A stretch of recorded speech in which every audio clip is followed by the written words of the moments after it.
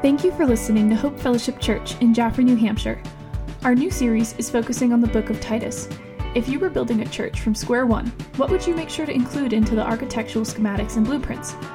Titus aims to examine the framework and the core beliefs that make up a good church. Jesus has laid out instructions for us to follow, and according to Paul's letter to a young pastor, Titus, the Christian church should always include humble leadership, sound doctrine, godly living, all sourced from the Holy Spirit through the gospel of Jesus. So join us as we dive into examining what makes up a Christ-centered church. If you would like to learn more about our ministry, please visit hopejaffrey.org. What we're going to be doing is we're going to be jumping in the series of Titus chapter 3. I'm going to read through Titus. Well, really, the last verse in Titus chapter 2, which is verse 15, really carries over into the last chapter of chapter 3. This message is the gospel on the Titus trail. And the last couple of weeks, let me just read the passage first, and then by way of introduction, we'll explain where we're going with this. I'm really excited about this message. There's a richness to this gospel-centeredness that we're kind of ending this short mini-series on that I think is going to be very helpful to us all. So let's read Titus 2, verse 15, and in through chapter 3. 2:15 says, "Declare these things, exhort and rebuke with all authority. Let no one disregard you." Chapter 3, verse 1 says, "Remind them to be submissive to rulers and authorities, to be obedient to, and to be ready for every good work. Speak evil of no one, to avoid quarreling, to be gentle, and to show perfect courtesy towards all people." So again, he reminds us as the people of God, we're to be living like we believe what it is that we're saying. Live it out. Be ready, be gentle, be courteous, right? And then he gives the explanation of that. Verse 3, he gives into that gospel motivation. Why is it that we seek to live out our faith? What is our faith? What is all of this? Well, it's because of this. This is going to be our focus this morning. Verse 3, "For we ourselves," you and me, "we ourselves were once foolish, disobedient, led astray, slaves to various passions and pleasures, passing our days in malice and envy, hated by others and hating one another." That's a great start to a message, right? But then verse 4, love it. Here it is. "But when the goodness and loving kindness of our God, our Savior, appeared, He saved us. But not because of works done by us in righteousness, but according to His own mercy, by the washing and the regeneration and the renewal of the Holy Spirit, whom He poured out on us richly through Jesus Christ our Savior." Verse 7, "So that being justified by His grace, we might become heirs according to the hope of eternal life." And the saying, or really in a sense of all of that he has just said, it is trustworthy. And I want you to insist on these things so that those who have believed in God, get that? Believed in God, may be careful to devote themselves to good works. These things are excellent and profitable for people. But then he goes into the ending here. He reminds us again of one of the occasions. The reason he's writing this letter is because you got to be careful. Because you must, verse 9, "but avoid foolish controversies, genealogies, dissensions, and quarrels about the law, for they are unprofitable and worthless.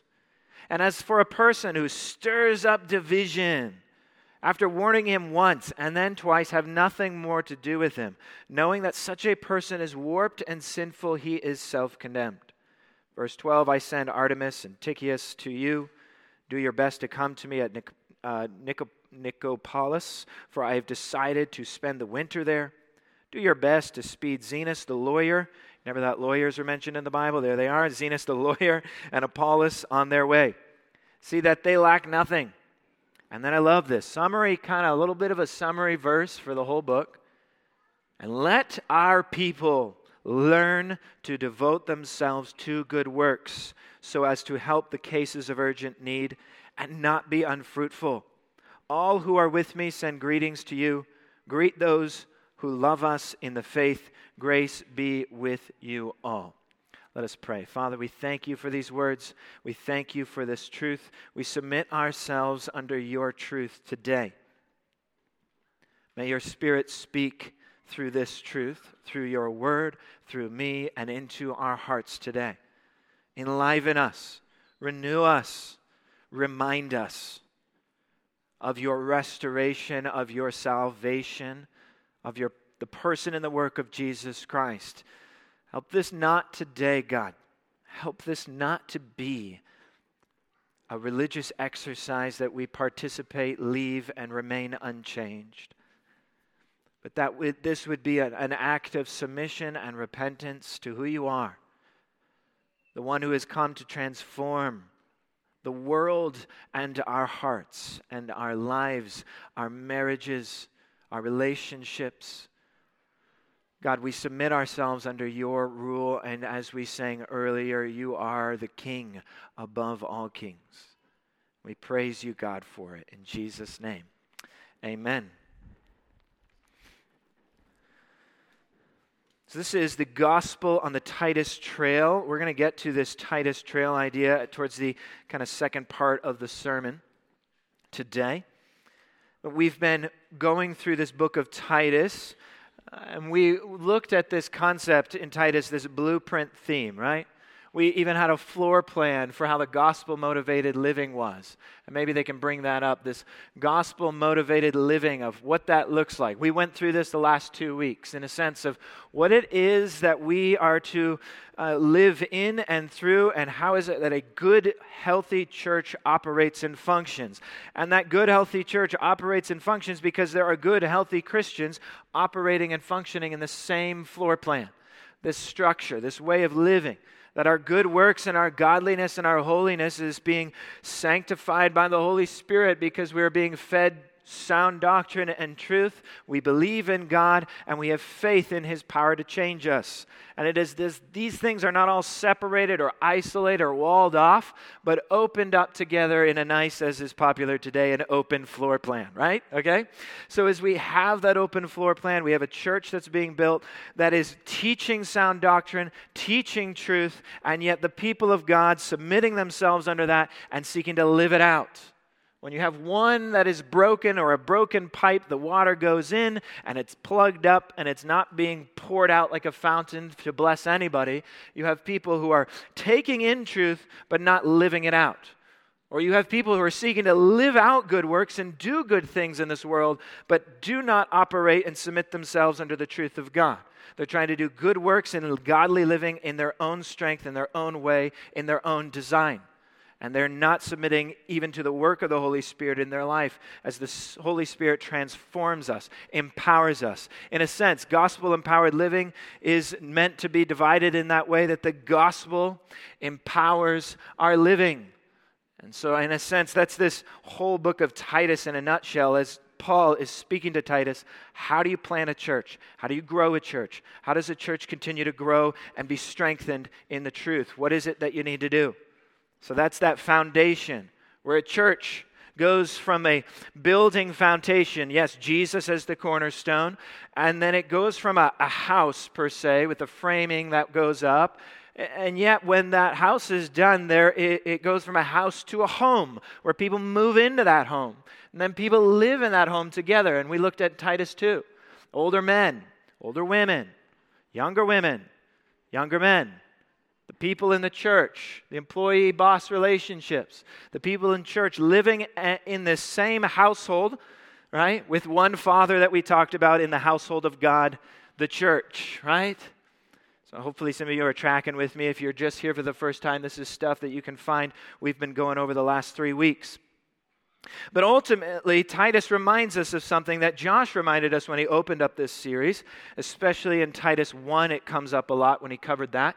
And he reminds us again of it in Titus chapter 3. And that is that your home needs to be defended. So our first kind of major point for this home that we're building is this sense of home defense.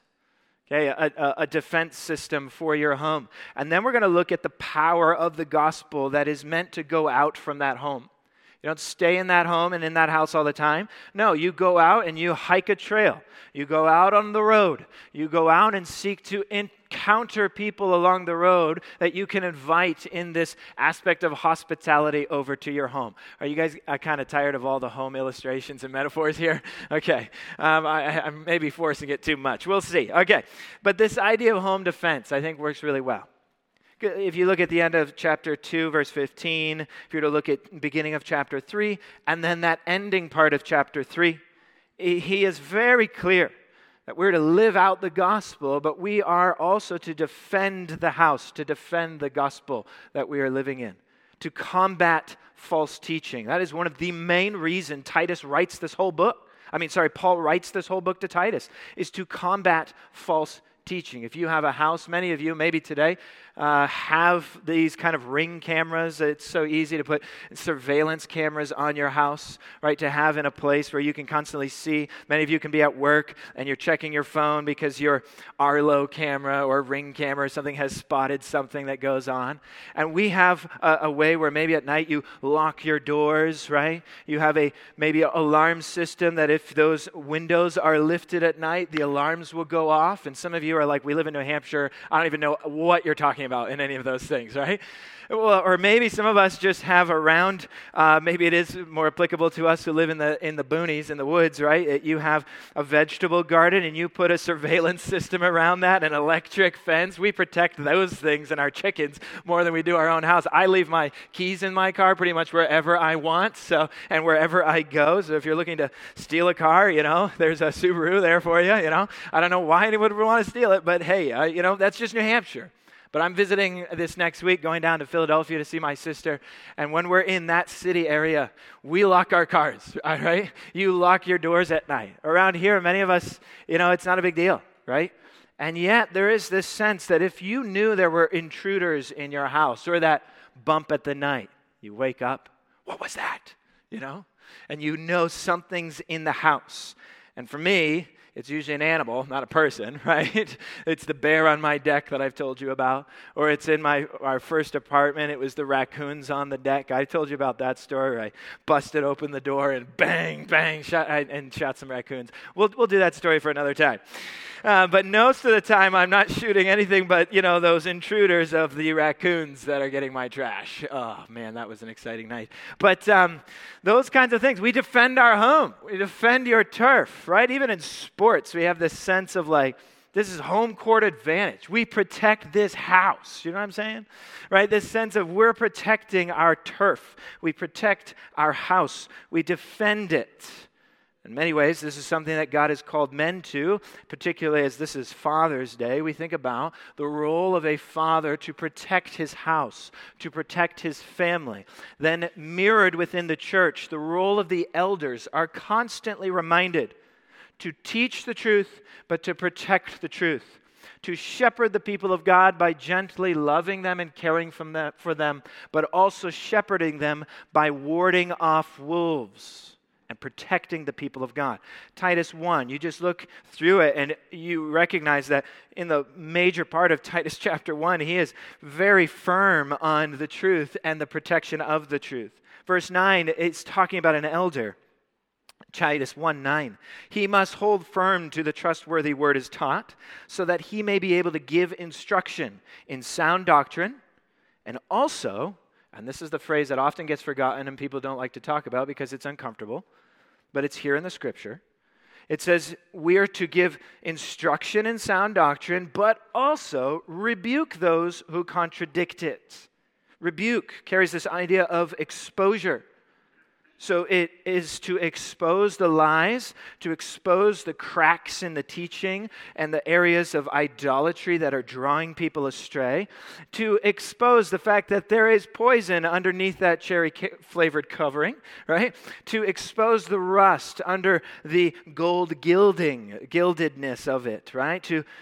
This is not easy. I understand this. This is not easy at all. And sometimes we might even say to ourselves, well, why bother? Why bother with all the rebuking of the contradiction? Let's just preach the truth. And that is the main goal, main job. Speak, teach, sound doctrine. And the reason we need to take this seriously is because verse 10 of Titus 1 says, there are many who who are insubordinate, empty talkers, deceivers. And then it says, verse 11, they must be silenced. Paul is serious with this. He says, in fact, later on, these people are upsetting whole families. They are coming in and deceiving. They're coming in and causing division. And Paul says, he goes on, they need to be silenced. Verse 13, this testimony is true. Therefore, rebuke them sharply, he says, that they may be sound in the faith. The point of the rebuke is so that they see the truth and they repent from the lie and they are welcomed back into the fold. And so it's this sense of nip it in the bud. Don't let this seep into and cause this rottenness, this gangreneness to spread and deceive people and cause corruption and cause people to fall away from the truth. This is a serious thing. So elders essentially are to, in the Word of God here, in Titus and in the church, are to lead the charge in this, as they are to declare the truth, preach sound doctrine, and to teach it in ways to the people of God. And yet they are called to exhort, as it says in verse 15 of chapter 2. It's the very first verse we read today. Declare these things, he says, but exhort and rebuke. So declare, exhort, rebuke, right? We declare the truth, we exhort, and we rebuke. And we rebuke with all authority, not from me, not from my authority, but from God's word and his authority. False teachers will come in. They will come like a scammer, comes to your door and wants to sell you some snake oil thing you need to buy, right? You have to have this new vacuum. It'll change your life. All I need to do is get your information. Why don't you give me your social security number and your credit card, put it right down here, and believe me, we'll send it to you right away, ma'am, right? And so they get that information, they take it away, and you never get what you bought. You paid for them something that they promised they were going to give you, right? It sounded too good to be true because it is, right? It's too good to be true. They sell you something. They're slick. And a lot of the words they use sound just like the truth. Because false teachers profess to know God, but they are unfit for the good work that they are preaching. Verse 16 of chapter 1, they profess to know God, false teachers, but they deny him by their works. They are unfit for the work of God. False teachers profess the name of Jesus. They profess the scriptural kinds of words and spiritual kinds of things. They are difficult to detect at times. That's why they are wearing sheep's clothing. They look like a sheep, but when you investigate, you recognize there's a wolf underneath. And so those are things that we need to be careful of. Matthew 7, Jesus talks about this at length. Unless we think, well, this is just Paul's thing. Jesus didn't talk about it. Well, Jesus says in Matthew 7, beware of false prophets who come into you in sheep's clothing, but inwardly are ravenous wolves. You will recognize them by their fruits. And then he talks about a healthy tree and a diseased tree. Then he says in verse 21, not everyone who says to me, Lord, Lord, will enter the kingdom of heaven, but the one who does the will of my Father who is in heaven. On that day, many will say to me, Lord, Lord, did we not prophesy in your name? Didn't I cast out demons in your name? Didn't I do all these mighty works in your name? And then I will declare to them, I never knew you. Depart from me, you workers of lawlessness. This is this startling, frightening aspect that many who outwardly display, Lord, Lord, I love you, Jesus, yet inwardly they know their hearts have never been changed. They've never submitted to the truth of God. They've never been transformed by the Holy Spirit. That just because you outwardly profess something does not mean you have been inwardly changed. And so these kinds of things are important for the elders to recognize in a church, and by elders I'm speaking to myself, that we are to defend the church from home invaders, okay? So the church, we need a home defense system, right, to protect the flock. Elders are to instruct in sound doctrine. They are to teach the truth so that the sheep can recognize truth from error, sheep from wolves. And yet the elders are to lead in that, in declaring in truth and rebuking with all authority, recognizing that there will be people who come in who are seeking to stir up division. Chapter 3, verse 10. There will be people come into the church who seek to stir up division, They're trying to get us all wrapped up in foolish controversies and dissensions and quarrels. They are a quarrelsome person. And these people need to be rebuked. They need to be pointed out. They need to be in such a place, in such a way that we can recognize that the spiritual health of the church is so important. And if I'm just being really honest with you and candid, this is one of the most difficult things that we have here at the church. It's not easy. And as your pastor, as the elder team, we pray so often for wisdom and for truth, that God would help us to lead, to speak the truth in love, to be able to give an answer to those who ask us for the hope that is within us, but to do so with gentleness and respect. How is it that we can do this in such a way and yet be firm when we feel like God is calling us to be firm, and yet to be loving and gracious and welcoming when God desires us to do that as well? So if I'm being real frank with you guys, this is a lot easier said than done, right?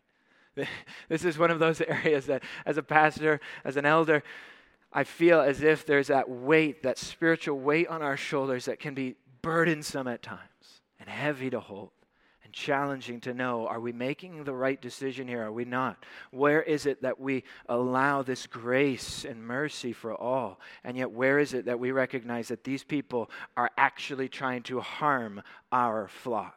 And we will protect this house, right?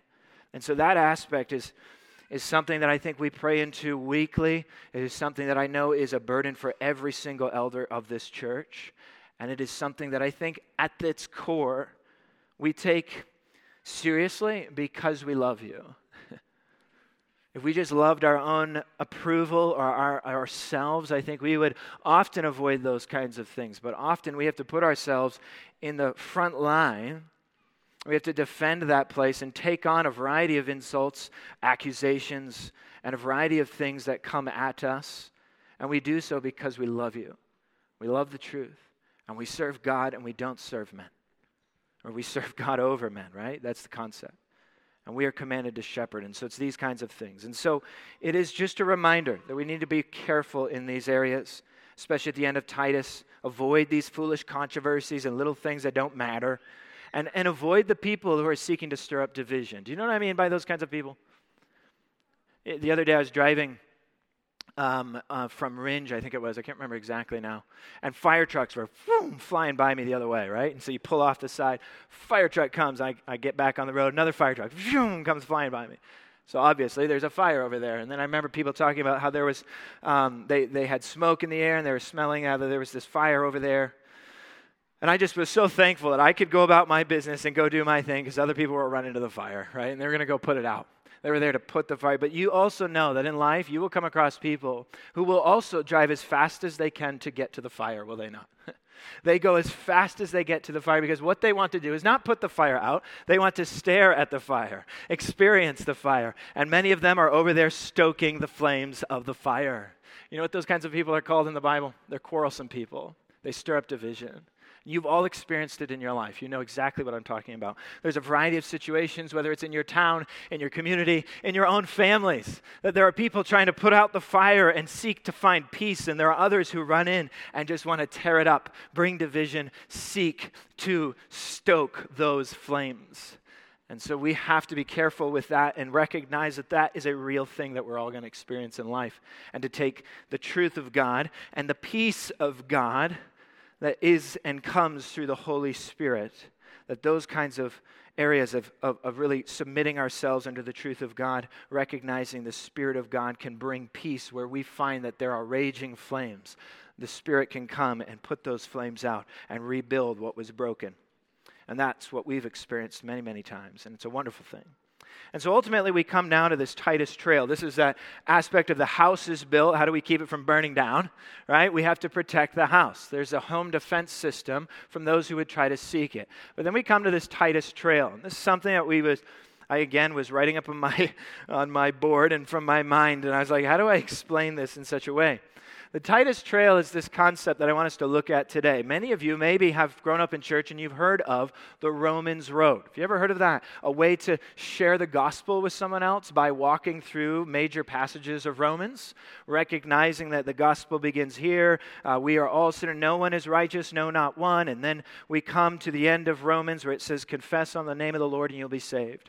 And so that idea of Romans Road, to me, I have found this idea of really, in a sense, like the Titus Trail. Okay, it's a small little section. It's really just 6 to 7 or 8 verses there in Titus, where you can take that passage and share the gospel with anybody.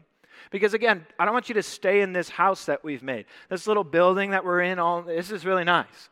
Air conditioning, comfortable seats, at least for the gray ones. Others are like, whatever. Now, but we're all comfortable, and yet you're going to leave this place.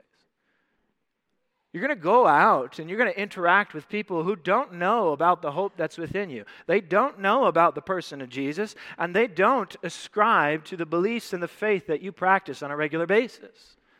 They might ask you, what's different? What do you do on Sunday? Why are you different, right? All these kinds of things. And then how is it that you were to share that gospel with somebody? Well, it's a real simple way. Hopefully, maybe you can write this down. Some of this is going to be online. But ultimately, we're going to walk through this idea today. Trespass, rescue, alive, inherit life, right?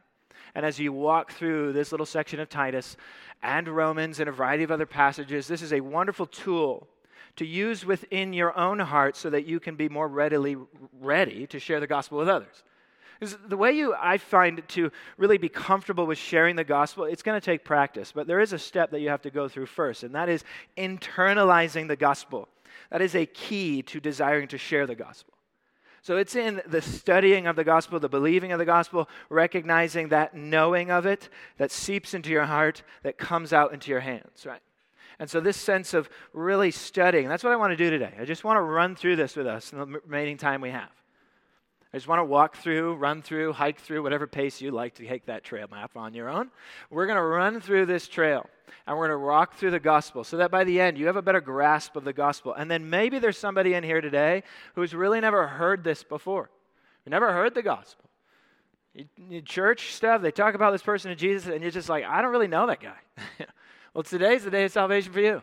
Today we're going to walk through this passage. This is the life-transforming message of the gospel of Jesus Christ. Gospel, evangelion, it means good news. It is great news. It is awesome news. It's the best news on the face of the planet. And it's one of those things that we have to recognize that when this is the greatest news on the planet, it ought to be something we actually want to share with other people. But if this isn't really all that good news, and it's really not all that great to us, and we don't really believe it outside of just, I got to go to church again on Sunday. If that's all our faith and belief and our trust in Jesus is, then we're not going to really share that with other people. I mean, you guys will share anything with anyone and everyone all the time, right? When it comes to, there's this latest show I just watched, right? Let me tell you about this show. Oh, it was awesome. My wife and I, we were hooked, right? Or that True Crime podcast that all of you are listening to. It was amazing, life-transforming. Let me tell you all about it, right? Or maybe it's this new video. Hey, look at this TikTok, this reel. This comedian is hilarious. Next time he comes into town, I'm going to see him. I've literally watched every single comedy shows of him right here. Let me show you the video. Let me look it up for you, right? I don't know what else it is. Like maybe it's last night we ate at this restaurant, and oh my word, best restaurant, best barbecue in the area, right? There's maybe only like 2 barbecue places in this whole area, but it's the best restaurant I've eaten at in years. Oh, the place, it was so good. It was something my wife and I, we couldn't get over how amazing this place was. Let me tell you all about it. You want to come with me next time we go? Life is hard. I see you got a couple kids. You're feeling a little tired, man. I know life is tough. When my wife and I were in that position, we found this book on parenting. It was amazing. It helped us so much. We read this, and it tells us this, and this is how you can help parent your kids. Let me tell you about it. Let me buy that book for you, and I'll give it to you. It'll help you on the parenting thing, yada, yada, yada.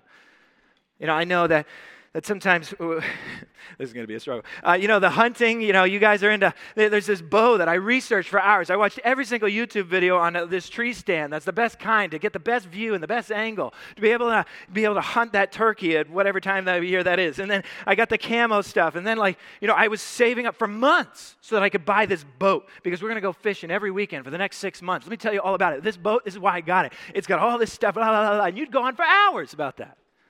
Hours. Watch every video, best research, everything. Talk to me about sports. I'll tell you what, we'll get going. We'll talk a long time. I'm a Liverpool fan, or this. Hey, did you guys hear Lionel Messi's coming to Major League Soccer? Pretty awesome, right? You want me to talk? You guys want to talk with me after that about service? I'll talk hours about this stuff, man. Liverpool, awesome this, soccer this, football's coming in the fall, yada, yada, yada. Hey, what are you doing Sunday? You free? Yeah, sure, let's go do something. Oh, wait. Maybe I have church. Well, we'll just skip that. Don't worry about it. We'll go next week, right? Is your life different? Like, do people recognize that there's something different in your life beyond just the stuff that everybody talks about? Everybody loves sharing about whatever hobby it is. But how often do any of those conversations get back to the most important message on the face of the planet? The person of Jesus Christ that has rescued you from your sins and has given you eternal life. And you might think the preacher's preaching at you when I'm preaching at myself. There are many times when I don't like sharing the fact that I'm a pastor because I know where that conversation is going to lead. Hey, how you doing? What do you do? Oh, that's great. What do you do? I'm a pastor. And I was like, wow, and I don't feel like it, right, sometimes. And so what I'm saying is we get way too comfortable with sharing really sub-important things in life. Let's get a little more comfortable with actually internalizing the most important message on the face of the planet, the gospel message, so that we get a little more bold and courageous to actually share this message with somebody that we love. Maybe it's a neighbor. Maybe it's a coworker. Maybe it's a family, friend, whatever it might be. That's what I'm desiring for us today. So the first point on this trail, that you step out of your house, you hit the trail, you run to trespass. It's a tough place to start, but it's a place where everybody needs to start. Everyone needs to recognize that they have trespassed against God's law. They have trespassed against His property, but not just like a minor offense. They've run all over that property. They've been doing whatever they want. They've been trespassing against God's moral law. Our sin is offensive to a holy God. We have broken His law. We are sinners, led astray, lost, foolish, disobedient. We are full of malice and hatred. Do you guys read this? Titus 3:3. It's not exactly like the rosiest picture you've ever heard, right? Literally, we ourselves were foolish, dummies, disobedient, right? We were led astray. That phrase, wow, powerful. Led astray. Why?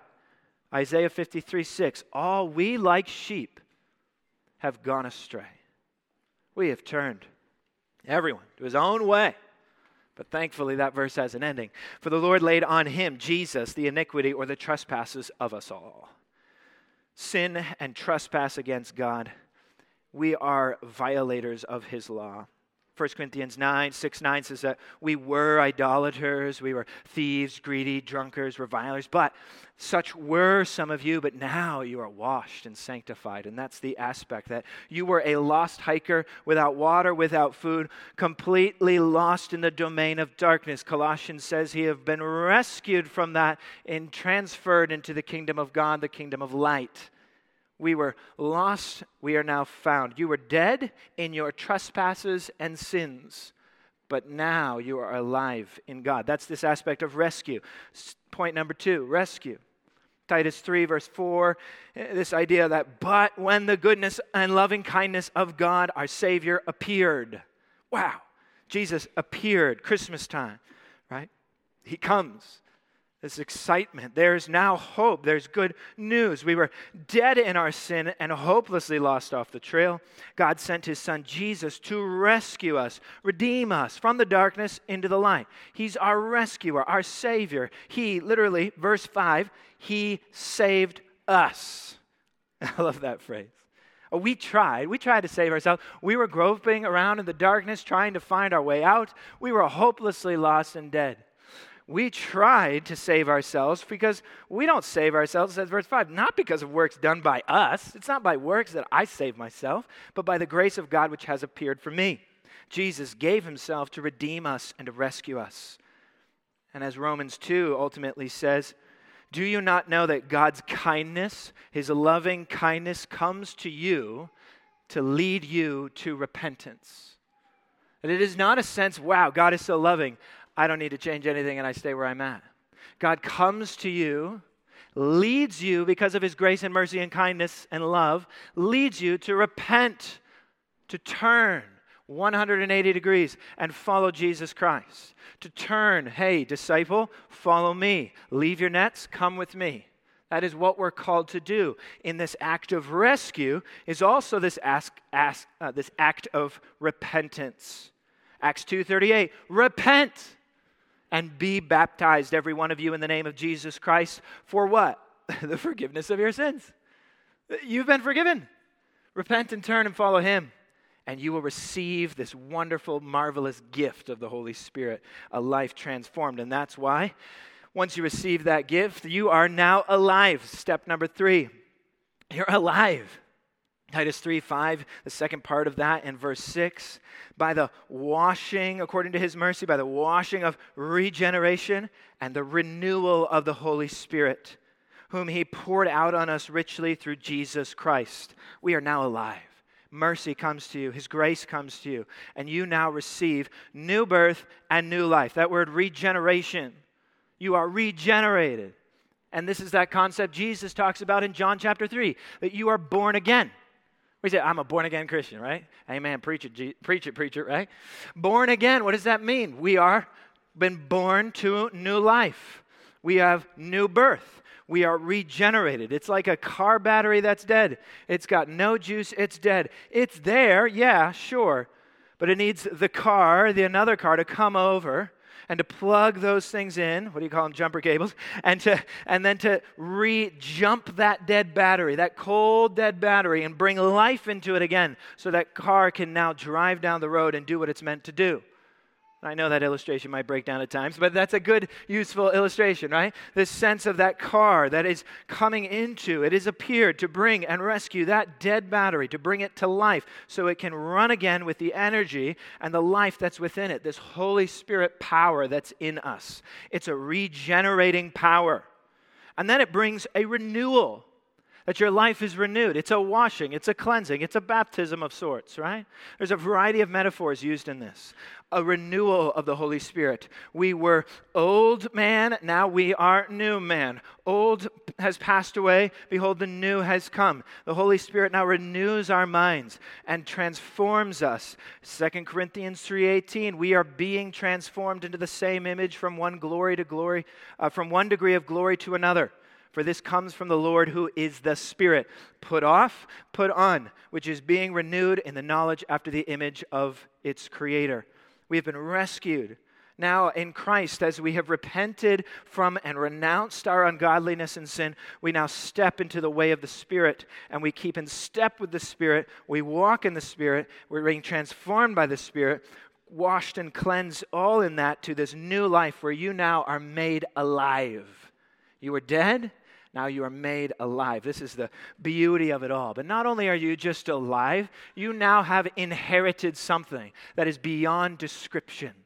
And even as I try to describe this, it kind of blows our imagination and our mind. And this really gets at the core of the good news. Because it's one thing to be like Lazarus, come back from the dead, but then die again.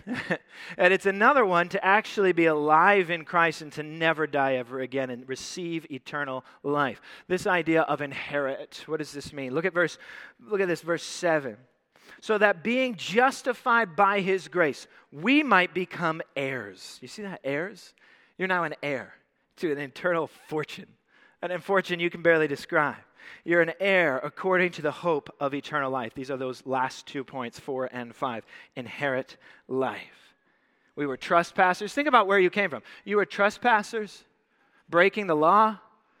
You had debts to be paid. You were lost without hope, but now Jesus rescues you. He comes into your life. He now is your guide. You were unrighteous, now you stand righteous. This is that word justified. You might have heard of it explained in the doctrine of justification.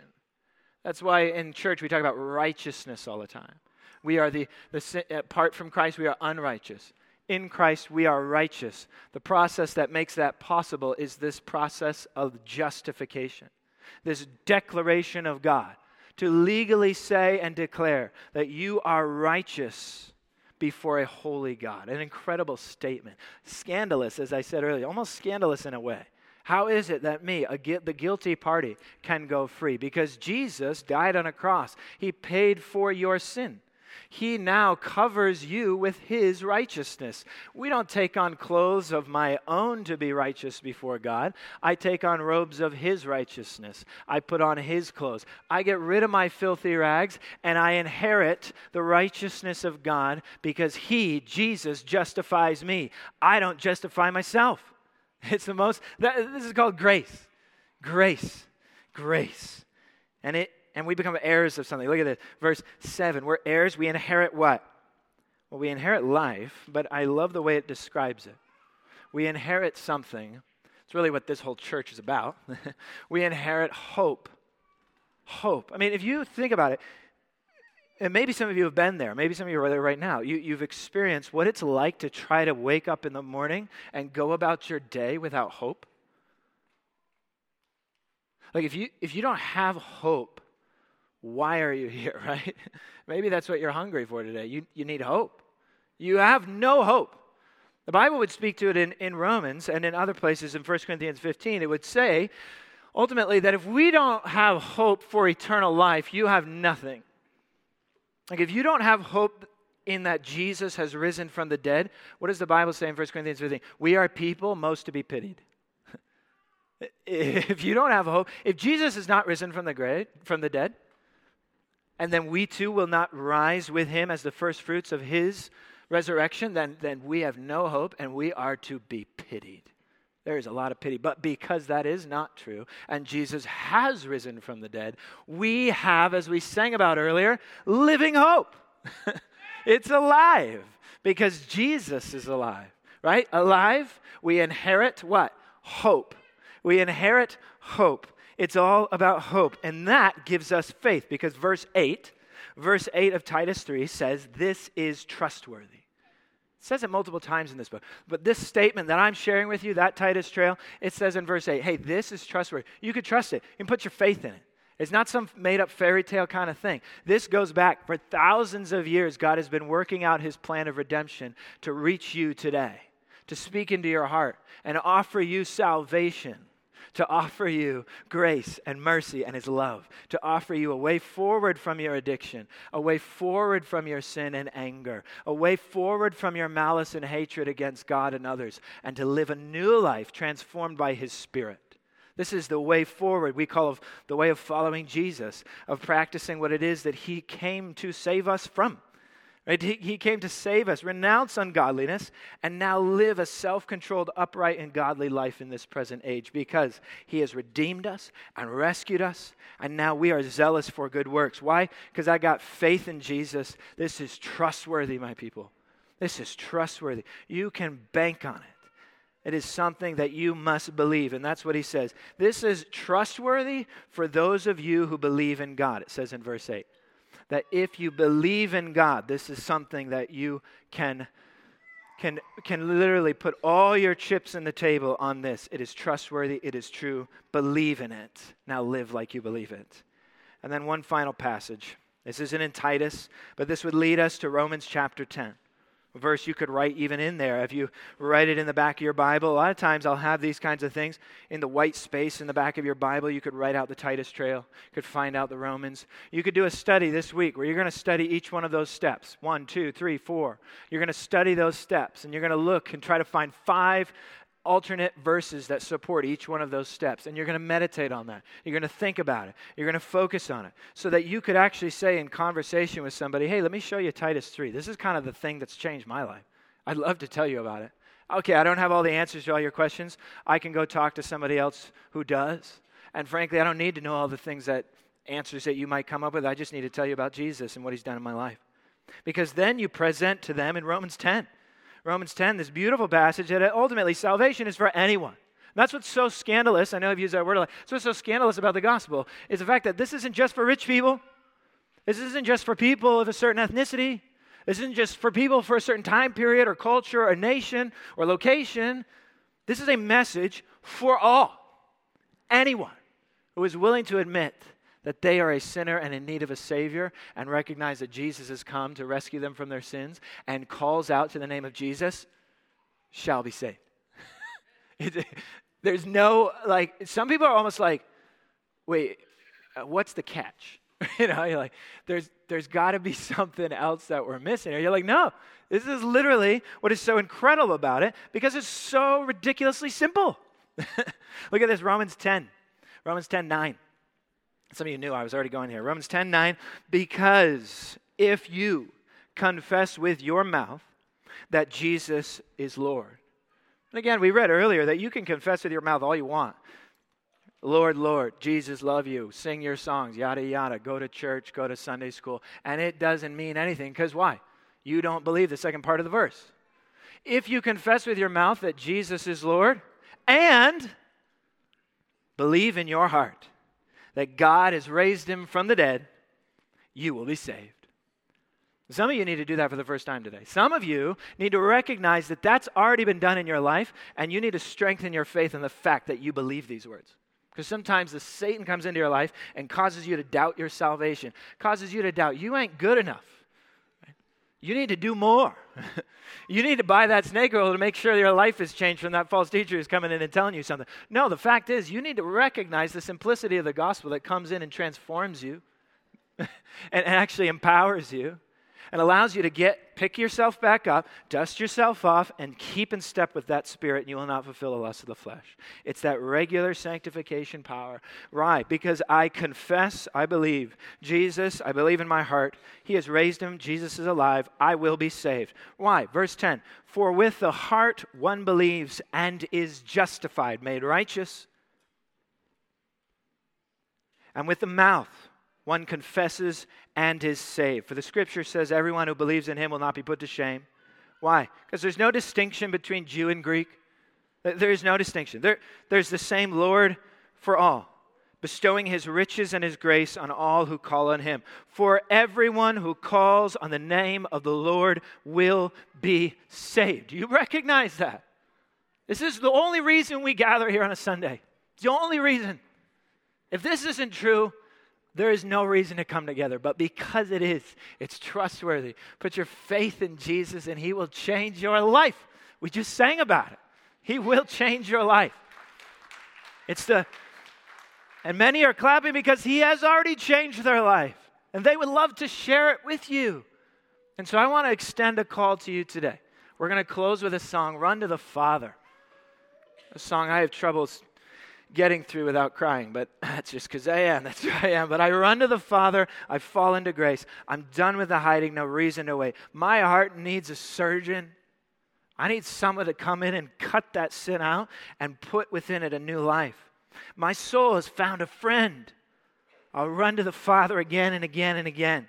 Jesus saw my condition. He had a plan from the start. Your Son of redemption, the price for my heart. I don't have a context for that kind of love. I don't even understand this half the time. I can't comprehend. All I know is I need you. And if that's what you need today, if all you know today is that you need Jesus, you maybe need to meet him for the first time, I want you to come forward in the final song. I'm going to be up front. Josh is over here. My wife's over here. Angela's over here. Lars is over here. We're going to be in this corner by this pole right here. You just come forward in that song, and I'd love to show you and pray with you. If you need someone to pray with you, we're going to have people over here too. I didn't tell anybody about this. I'm just deciding to do this now. But we're going to come over here.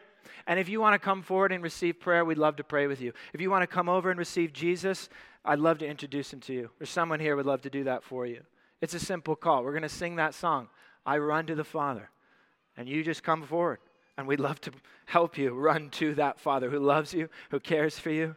There's no power in all of that in the sense until you come and actually put your faith and your actions into belief, into action. Your belief and your faith comes forward and says, yeah, I need to receive Jesus. I don't know him. This is the first time I'm hearing this for the first time and really relieving myself of the guilt and the shame in my life. I want to be freed from that. And I want to, in one sense, confess with my mouth and believe it in my heart that Jesus has come to save me because everyone who calls on the name of the Lord will be saved. So let's close in prayer. And if you want to come, come. The rest of you, sing out. Let's pray. Father, we thank you, Lord, for your goodness and your grace. We thank you for the power of your Holy Spirit that comes within us. We thank you, Lord, that you are good. You're the good Father who comes to us and shares with us, bestows upon your children the abundant blessings of salvation. that we could now inherit. We could be an heir of eternal life. We can now sing with our lungs that we believe and we praise you, and we are running to you each and every day, and we believe in you, Jesus, and we thank you for that. And God, I pray that you would impress upon someone's heart today the desire to hear the scripture for the first time, to recognize that you want to come into their life and save them from their sins. Lord, I thank you for that truth. I thank you for the truth that it confirms within my heart and the joy that it brings to my face. Thank you, God, for all of your goodness, all of this truth, and your gospel message. In Jesus' name we pray. Amen.